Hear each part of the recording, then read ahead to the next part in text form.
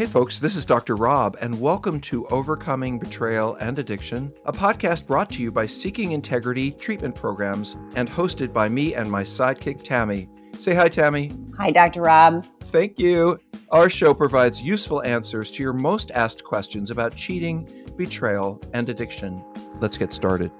It's been over a year since D-Day, and I'm unsure how to deal with things. I left the house for a year to give her a safe space. I've been attending SLAA groups as well as a therapist and these and other podcasts. I also have completed a polygraph. My wife is still unsure she wants to even try to rebuild the relationship. She still uses words and terms like ruined my life, destroyed me, works is in the ruins on a regular basis. How do I help her move? How do I help her more than I am? She is in therapy for complex trauma. Is it too early for her?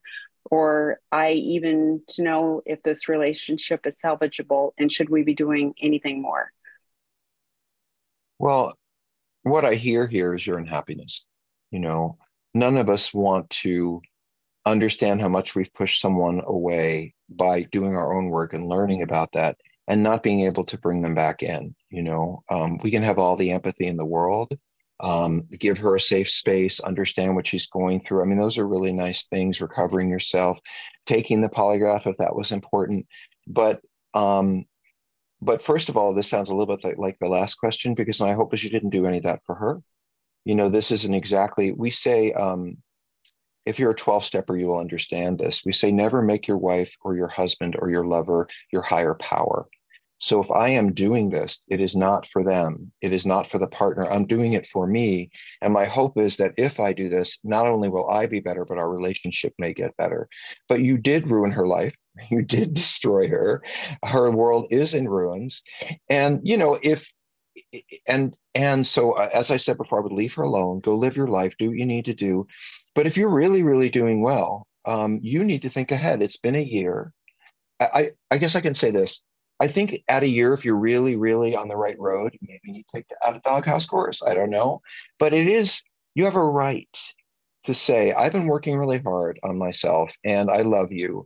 And I understand, that you're going through this, and understandably, I understand I betrayed you, but I need to look to my future. And I want to understand, should I take a vacation by myself, or are you going to come with me? I'm going to go visit my family. Are you going to come at the holidays, or you're not? In other words, when it gets to the point where you're really doing well, and it is appropriate to say, where are we going to be in 6 months? If you get that, well, I don't know, ask me in 6 months, at a certain point, you're going to have to look at, well, and notice I don't finish my sentences and I go on to the next one. That's not good. I think it's around the year mark when a couple has been separated that they're either going to need to look toward how they would move back together or not. And by the way, can you go to therapy together? Can you go to dinner together? Can you go to a movie? Can you spend time that is not stressful and just fun, or go to a safe place to talk to each other? Because at some point, even if you're not ready to be together, you have to be rebuilding the relationship. You may not end up staying together anyway, but how is she going to find out the degree of trauma, how she can manage this, all of that, unless at a certain point you're together? So I completely respect, this is not about her or what she's going through or her decisions, but there is a very healthy need to say, how do I move forward? And the vacation thing, yes, you can go to recovering friends, but I want to go on a vacation with my wife. Do you think that will ever happen again? I mean, I think that's sad, but reasonable. So Tammy, am I going too far? No, I was thinking similarly that I'm always disconcerted when I hear we've been separated for a year and I don't hear a plan, that this is what I'm looking for, in order to move together or, separate. Like, yeah, I mean, you're in the middle, you're kind of stuck. Both of you are kind of stuck. And I don't know how much, like I hear you doing the work. That's great. I hear she's going to some therapy for complex trauma. Betrayal trauma, great. That's helpful. But what I don't hear is the two of you navigating, like that you're spending, like Dr. Rob said, are you going out for coffee? How are you communicating? Is it like, what is the plan that at every period of time, these are the things that we're looking for to show that we're moving forward in a different way. I mean, I've heard people that are, separated for years, like, 3 years, and they're still separated and there's no plan, and they're stuck. So I think it's really fair, like Dr. Rob said, to have, the ability to plan your life regardless. I'm finding, so Gavin Sharp did a webinar on everybody needs healthy boundaries. This includes addicts. So there's a link to it. Because it is, we all need, we all need healthy boundaries for us. So if your boundary is, I want to know if I'm going to be in a long-term relationship, then I need to set up the parameters of how we can, decide if this is going to work or not. So the opposite of love is not hate. The opposite of love is indifference. And that is true. It's one of my favorite statements, and I made it up, so maybe that's why I like it so much. But when I hear people say, oh, they hate me and they're so angry and they want to throw rocks, I think, well, good, they're still in the game. Because I don't think the opposite of love is hate, but I think hate, because think hate is passionate. Mm-hmm. The other side of hate, by the way, is hurt. If you look underneath hate, it's hurt and sadness. That's why getting angry makes me feel stronger. Mm-hmm. So the opposite of love is not hate, because I'm still in the game with you. But once I'm indifferent, really, I love you, but I'm not sure I want to stay together. And, I've got to be with, when you don't hear that connection, even if the connection you're hearing isn't the one you want to hear, if it's powerful and emotional, they're still in the game. And if they become indifferent, whoever that is, well, I'm not sure if I want to, that's when I would start to think, wow, this relationship is moving to an end. You cannot push her through her trauma. She has to go through that. She may feel like, oh, and you may get back. You're demanding things of me when I can't give them, and that just increases my trauma. And you need to, well, that may be true, but you're human. You have needs and wants. You get to say, this is what I want and this is what I need. If she can do it, great. She doesn't want to do it, great. But this is the other side of gaslighting. There's nothing wrong with you saying, these are my needs. Tell me how they can be met together or not. That's actually healthy. So I think you're asking the right questions. I think the execution is, the slippery part. Yeah. And hopefully, if she's got a support therapist, perhaps you schedule a session for your therapist and her therapist and the two of you, to try to navigate, how do we move forward in a different way? So, okay. So the next question, I live paycheck to paycheck and it would be hard for me to pay for seeing a CSAT regularly. What information can I only get from a CSAT I can't get elsewhere? Why would I need to go to a CSAT if I can get recovery by going through a 12-step program and reading literature, like a few people I have seen who have been years of sobriety for doing a 12-step and have also been restored to their spouse? Well, this is something that that my business partner, Tammy, and my other business partner talked about as we were starting our beginning of our work. And one of the things we agreed is that we wanted to give some things away. And the reason we wanted to give as much away as we could, education, support, information, whatever that was, is because we know that the majority of you either can't afford or aren't going to make it to treatment or therapy. And the people that you see may not know anything about this. So alcoholics were never required to go to therapy in order to get well. You work your butt off in a 12-step program. And not only the part about what you do in that room, but helping others, getting sponsored, being a part of groups and fellowships, and really diving into that community the more you can. I'm a CSAT. You have a question? Feel free to ask. Most of my staff are CSAT or CSAT trained or in training. Write us, ask Tammy questions. I think the problem is more seeing a therapist doesn't know what they're doing. So it isn't so much that y'all have to see a CSAT, but if you're wanting to manage betrayal trauma, if you're wanting to manage disclosure, if you're wanting to manage stopping an addiction, most therapists will be very helpful and warm and supportive, but they don't know those technical things, how to do that. And that's why I trained for CSAT. That's why CSAT exists, is so that there are some people who just know what they're doing. So if you said to me, I'm going to therapy, but maybe I should get a therapist, it's a CSAT, what do you think?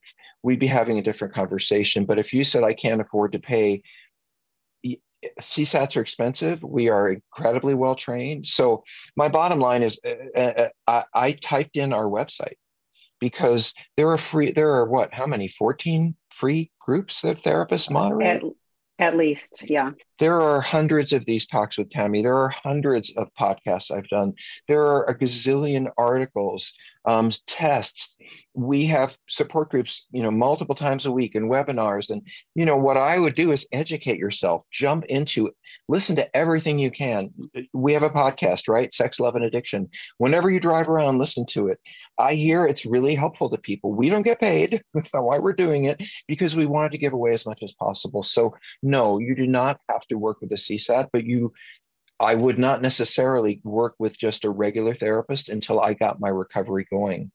Some therapists will say, oh, no, there's no sex addiction. You're just like a lot of sex, or maybe you didn't like your partner. You just need to be with someone else. And, it's because they don't know and they don't understand. They're not trained. So, why would I need to go to a CSAT if I can get recovery? I will say that part. I'm going to cut Tammy off probably. But because of our training, we're able to look at some of the whys. We're able to help negotiate issues with you and your partner, or you and dating, or, there's a higher level of personal focus. This is kind of silly, but I could take an exercise class on YouTube and I would get fit and I would follow it, and I could take the advanced class. But that's not the same as going to a gym and having a one-on-one trainer where they can be with me and have a relationship with you and know where I'm strong and know where I'm not. And I kind of like that metaphor, because either way, you're getting what you need, but you may not be getting it in such an intense, focused, and personal way. But you can get there for sure. Tammy? Yeah, I tell people the same thing. So, it's just, it's the journey you're on. So just so you're clear, you don't go through a 12-step program and then you're magically all better. It's like, I still go to 12-step. I've been doing this for decades and I still go to 12-step, and I still learn new things. I do my dailies I do them every day because this is a chronic condition. And so it isn't like, well, if I just go through the 12-step, or if I just go sit in meetings, so if you really do the program, I mentioned earlier, steps 4 through 9 are the meat of the program. It's where you do the heavy lifting. If you do that and make a commitment, and I'd make a commitment to be doing that in the 90 meetings in 90 days.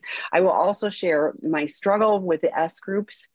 Is that it's harder to find long-term recovery, people that have solid recovery. So you're going to have to search harder for the solid recovery, in S groups. Find a sponsor who is actually doing the steps, is actually in recovery, and not, acting out every few months and going, oh, well, I had a slip, so you want the good quality sobriety. We have, as Dr. Rob mentioned, we've got free drop-in groups that are moderated by people, so that they're a safe space. Lean into those. You're here. Fantastic. Dr. Rob's podcast, Sex, Love, and Addiction, has had nearly 1.2 million downloads. There's great information. But even with all the great information, you can read all. Yeah, I've said so many times, if an addict could read a book and then be magically fixed, we'd all read a book and be done. It's about, yeah, I know. I want one of those too. But the opposite of addiction is also healthy attachment. So getting into connection with as many peer support people. There was a great podcast. There was a great webinar on accountability. Debbie McRae did it. Email me, Tammy, TAMI at Seeking Integrity, if you want that specific one. But it's on our website too. But I think it was either 10 or 12. I think it was 12 points of accountability, how you're being accountable. So you can do it, the 90 meetings in 90 days, at least, double it up, the more you lean in, on those things, the stronger program. But I know lots of people who have gone, I know lots of people that have warmed a chair at 12-step and they've stayed abstinent, but they haven't really gotten recovery. So you can, but I know lots of people that go to CSAT therapists and lie. They're paying them and they continue to lie. So it really is, what is your willingness to do this differently? If you really lean into it, you will figure out how to be on a very different path, regardless of, whether you paid for the support or not. So.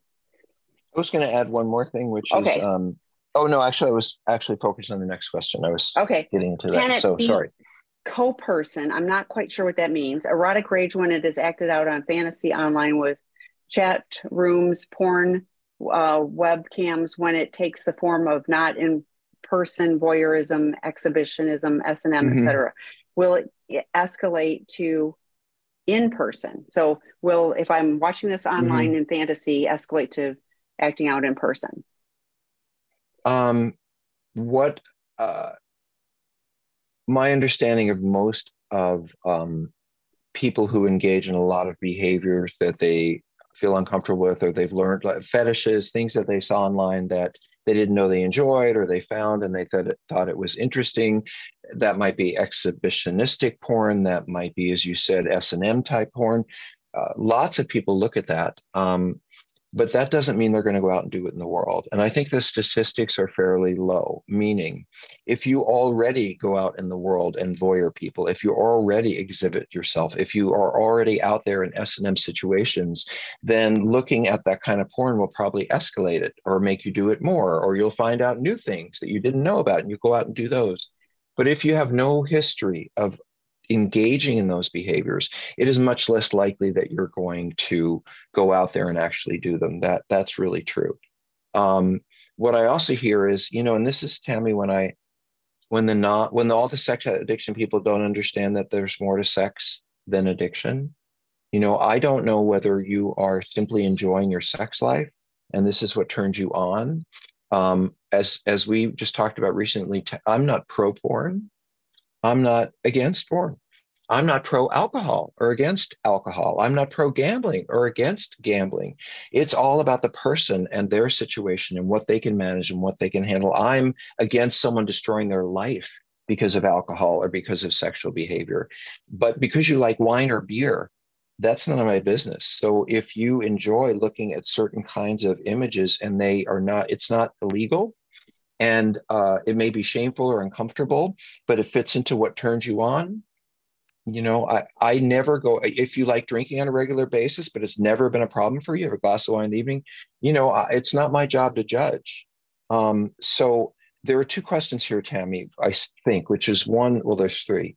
One, is there some kind of addiction or compulsion? Two, am I acting out my behavior kind of rage? And number three, is it okay to want to look at these things, or does that mean I'm going to go out and do them? Do you have any thoughts about those?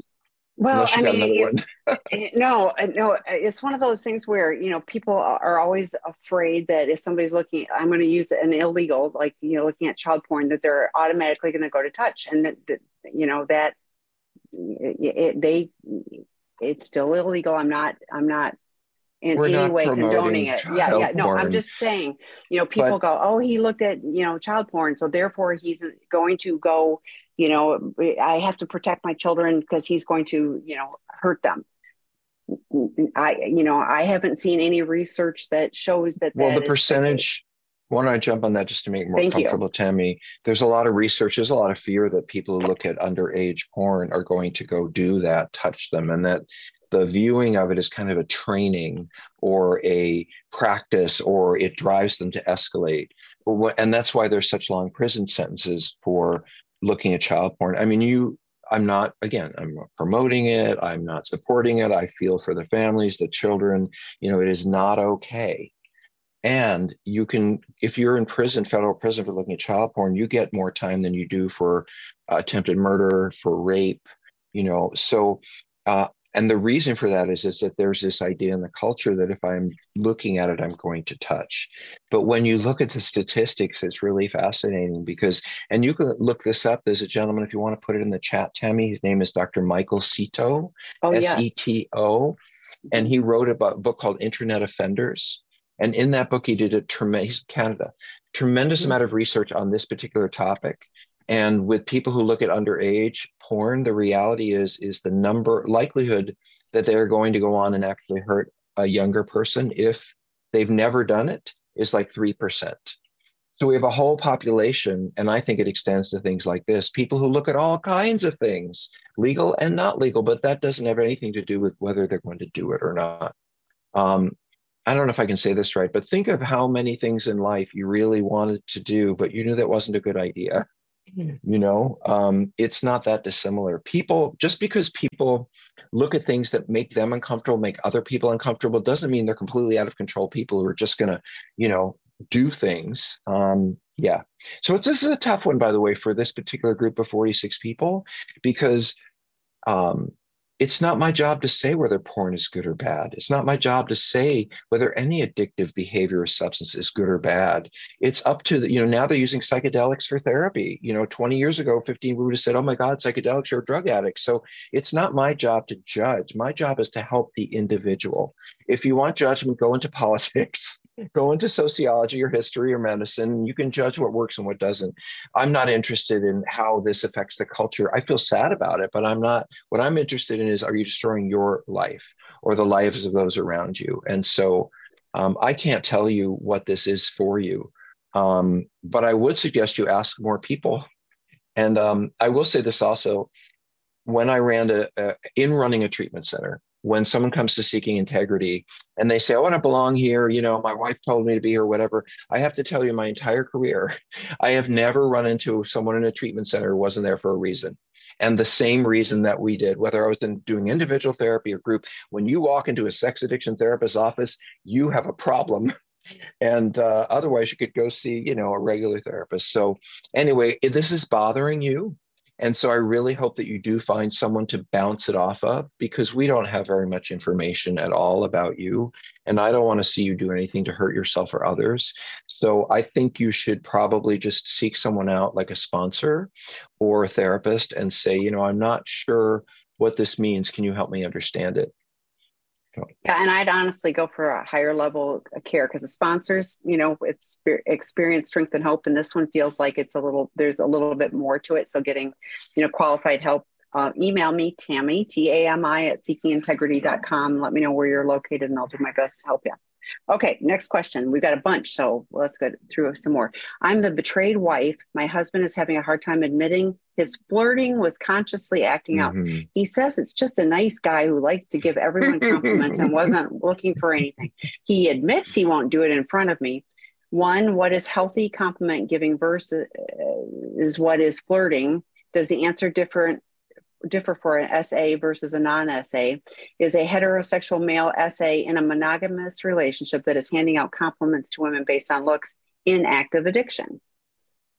Can you say something? Oh, are they in active addiction? Yes. So if it's a heterosexual male, and yes, I just don't know if it's in his inner circle, or if that's I don't know. Well, I don't know, because we don't have enough information, but I can tell you this.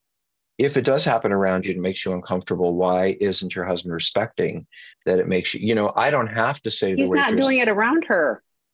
Well, how does she know then? That's what well, that's a good question. But he says he's just being a nice guy, and he admits he won't do it in front of me. Maybe the person, it doesn't matter. Okay. So just go with,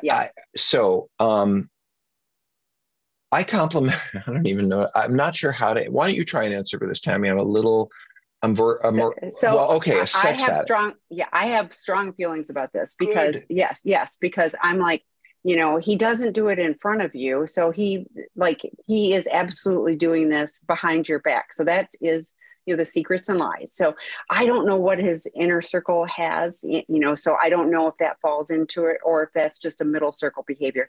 It is not in the healthy things. And if he's doing it complimenting women based on looks, I'm sorry, that's extra creepy. It's got nothing to do. I mean, like if he was going, gosh, you're so smart, because your brain is so amazing, that's different. But he's only doing it to women. He's not doing it to guys. Like, this feels so, I trust your gut. To me, this is a problem, and, and he can go talk to his sponsor about this, and they can, he can talk to his therapist, but if he's not comfortable doing it in front, like if he imagines you're always right there next to him, and he's not willing to do it, then, I mean, it's bad if he does it in front of you too, but to me, that's like, he knows he's timing this when you're not around. So. Well, I agree with Tammy for sure that you need to trust your gut. And if this feels uncomfortable, it probably is. And this doesn't feel, and it would not feel like recovery to me, especially the response. Well, I wouldn't do it in front of you. That's not a recovery response. Recovery response is, tell me if you've seen me do that. what exactly are you talking about? You know, how can I learn from what you're saying? That's a recovery response. But don't worry about it because, and especially, I don't worry about it because I only hit on people when you're not around. Yeah. That He just says doesn't. he's just a nice guy that gives everyone compliments. But I was like, well, then Okay, you give everyone compliments and it's not right. just women and it's not based on their looks, you know? So all like And there's so many, yeah. no, I was just going to say, like, it's very nice. I try very hard I really try hard to the people who have life difficult, like the person behind the airline counter. I try Yes. really hard to say, I hope you're having a good day, and I know how hard this week is. Yes. And when I go to the grocery store and they don't ring, I don't say, boy, you're really slower. Even if they have been, I work really, really hard to say thank you, especially for the people who are out there struggling day to day, having to deal with the general public. We just deal with a troubled public. But that was a joke. But in any case, No, but you're not, you're thanking them and being kind to them. You're not it's giving them, important to me. but you're not giving them nice guy compliments based on their looks if they're No, I'm attractive not to done you. yet. I'm Oh, not sorry. done. That's okay. I told you I felt I strongly on this appreciate your one. passion. Um, so, but here's the other part of it is that if I'm working on this in recovery and I can't, and trust me, in recovery, I can't differentiate, I don't think, when I'm saying to someone, wow, you did a great job, and really mean it for them, or whether I say, wow, you did a good job because I'm hoping they'll respond to me. I can say that the number one drug for sex addicts is attention. How can we get, oh, and maybe there's a better one, admiration.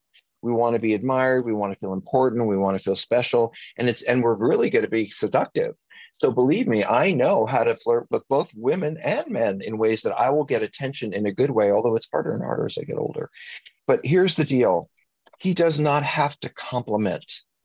He does not have to do this. He can spend 3 months saying thank you and moving on because he needs to learn whether he's getting the attention from whomever. When you compliment people, they look up, they look you in the eye. He doesn't need to engage people at that level right now. He's in early recovery. Maybe when I had to take an abstinence period, I had to take about 90 days not having sex because my sponsor told me to. I learned to look down at the ground. I learned not to do this. I learned to wear that what I was wearing was about attracting people. I learned a whole bunch of things by not being able to be sexual for a period of time. Now, I didn't learn how to have a better relationship or how to date or how to integrate sex with my life, but I learned a lot about my healing. And I would ask this person, what would it be like if you just stopped looking for attention, if you just stopped trying to make people feel good and you just kept walking? Didn't look for this look, didn't look for the smile, didn't, I know what that's like. And it's very nice to do with people, unless you're a sex addict and you don't know your motivation. And he may be right. He does it for some reason sometimes and some reason for others, but he doesn't understand it. And the way he will understand it, it's by, first of all, listening to you. And second of all, just stopping. I'm not going to give anyone a compliment. I'm going to smile and say thank you, and I'm going to move on. And let's see what that's like for him when he's not able to generate the extra attention for whatever reason. Um, that was a hard answer to give. I had to like work my way through that. I wasn't sure what to say. Yeah. Well, it is challenging. So, but yeah, trust your gut. Okay. Next question. My husband is finally working on recovery and consistently seeing his CSAT on part 2 of Sex Addiction 101, signing up for part 3, but we are in the middle of the 90-day sobriety, no sex, etc., before doing his therapeutic disclosure. He keeps saying he wants his wife back and wants things back to normal, and he's ready to just tell me everything. This attitude is just pushing me Ooh. away. I feel he just wants sexual intimacy, affection, and I don't even want to be close because I don't know what I don't know. Well, the first thing I want to say to you is I would really not want this person in my bed every night. Sex, I mean, I mean, forget about sex. Like, I would not want this person in my bed. What would it be like to just take some time apart within? I know people who take apart time within their own homes. So, and by the way, normal was I act out and I don't tell you. You are sweet and wonderful to me because we have a great relationship because there's so much you don't know about. And I want to have a relationship where I have control and then I can kind of work you into loving me. And as long as you don't know about this, and I can get what I want over there. That's not normal. There is a new normal. The new normal is he is in the doghouse, and he doesn't get to decide when you're affectionate, when you're caring, how he gets. It's not that he doesn't deserve it, or he's a bad guy. But again, this idea that I want you to be different so I can feel better, that's not recovery. That's trying to, like we said before, that's making you the cause, you the solution to the problem. If she'll just be nicer to me, I don't have to do all this stuff. So, and as far as the attitude pushing you away, I think you should trust that and turn it physical. If you feel like pushing someone away, they don't necessarily belong in your bed. They don't necessarily need to be going out with you or spending time with you, or you can focus on yourself and your own healing. Trust. This is pushing me away. Trust that. I think he wants sex. Trust that. I don't even want to be close. Trust that. All of this is perfectly healthy in terms of the process that you're in. I am glad he's taking courses. I'm glad he's in therapy. I don't see anything about 12-step meetings. I sure hope he's going. But if he went to see me and he said, I want my spouse to be normal, number one, I would say there's a new normal and you signed up for it years ago when you did this. And number two, I would say stop looking at her and look in the mirror. Worry about what's going on there, and let her find her own new normal. If he wants things to be as they were, they will never be as they were. You will never look at him and innately trust him when he walks off the door. You never will.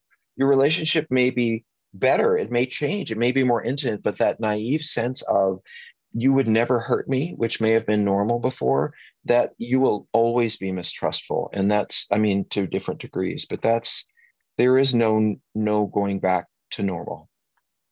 Yeah, that's what I was like. First, what is normal? But this feels manipulative. He wants his wife back. I was like, I want, a husband of integrity. We don't always get what we want, but I really, like Dr. Rob said, trust your gut, hold the space. He is very early in this process, very early.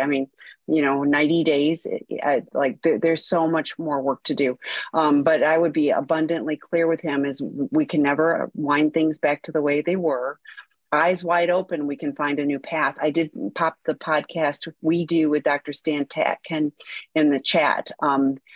This is what we can strive for. This is what we can work for. But, he's got to do the lion's share of the work. He's the one that has to change. So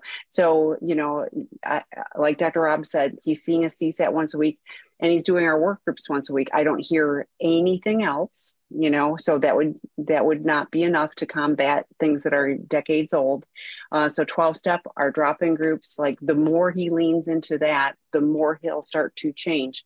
But this is, that is that's a big misstep in his, trying to build a bridge to you. So hold Please your be the way I want healthy you boundary. To be. Yeah. I want to go back to normal. Like it was great back then. We didn't have to worry about any of this. Like you were you're mad at me now, and you weren't mad at me because you didn't know what was going on. I was lying to you. Right. So yeah. And we don't mean to be mean to the addicts. It's just some of the shit that comes out of your mouth. And I am one, so I get it. Yeah, no, it's early in recovery. It's like the more like the person that talked about, like, I have no money. Okay. The more you lean into, and there's lots of free stuff, the more you lean in, the more you do the work, the more you're going to get out of it. I mentioned I go to 12-step meetings. You know what? I read the same stuff that I've been reading for decades. You know what? I can still pick up something, or I go, oh, I forgot about that. Like we never graduate from this. I want to die in recovery. And so I'm willing to do the work so that I can continue to grow. So we're way out of time. And there's a whole bunch more questions, and I'm sorry we won't get to them. But anyway, so come back next week. We'll have more. And by the way, these are great questions. I hope you realize, and I hope that you're getting what you need. I just want to say briefly that the question beneath it, because I appreciate your writing, the question beneath it, we're not going to have time to answer, is someone who went to a number of our groups, and they're saying, how do I take a next step? They went to Sex Addiction 101, then they went to Out of the Doghouse. That's the right order. And now they're saying, they're running into deeper issues, and when is the right time? And the reason I'm saying this to you is Tammy wrote them back. And she said, why don't you talk to this staff member who because you took their course, and anyone who takes the course can talk to that person. They can set up an individual session. They can do whatever. But our door doesn't close. And I really love that you wrote that, Tammy. It wasn't like read this book, or it was like you're in touch with the people who educated you in that course. Reach back out to them and see what they think. Yeah, We're not the because they ultimate know word. you, and we're just going to read this and go, well, here's some thoughts, but they know you. They can help guide you, specifically in your situation. So thank you for listening to this episode of Overcoming Betrayal and Addiction. If our words have led you to seek help, please reach out. You can always find us at www.seekingintegrity.com.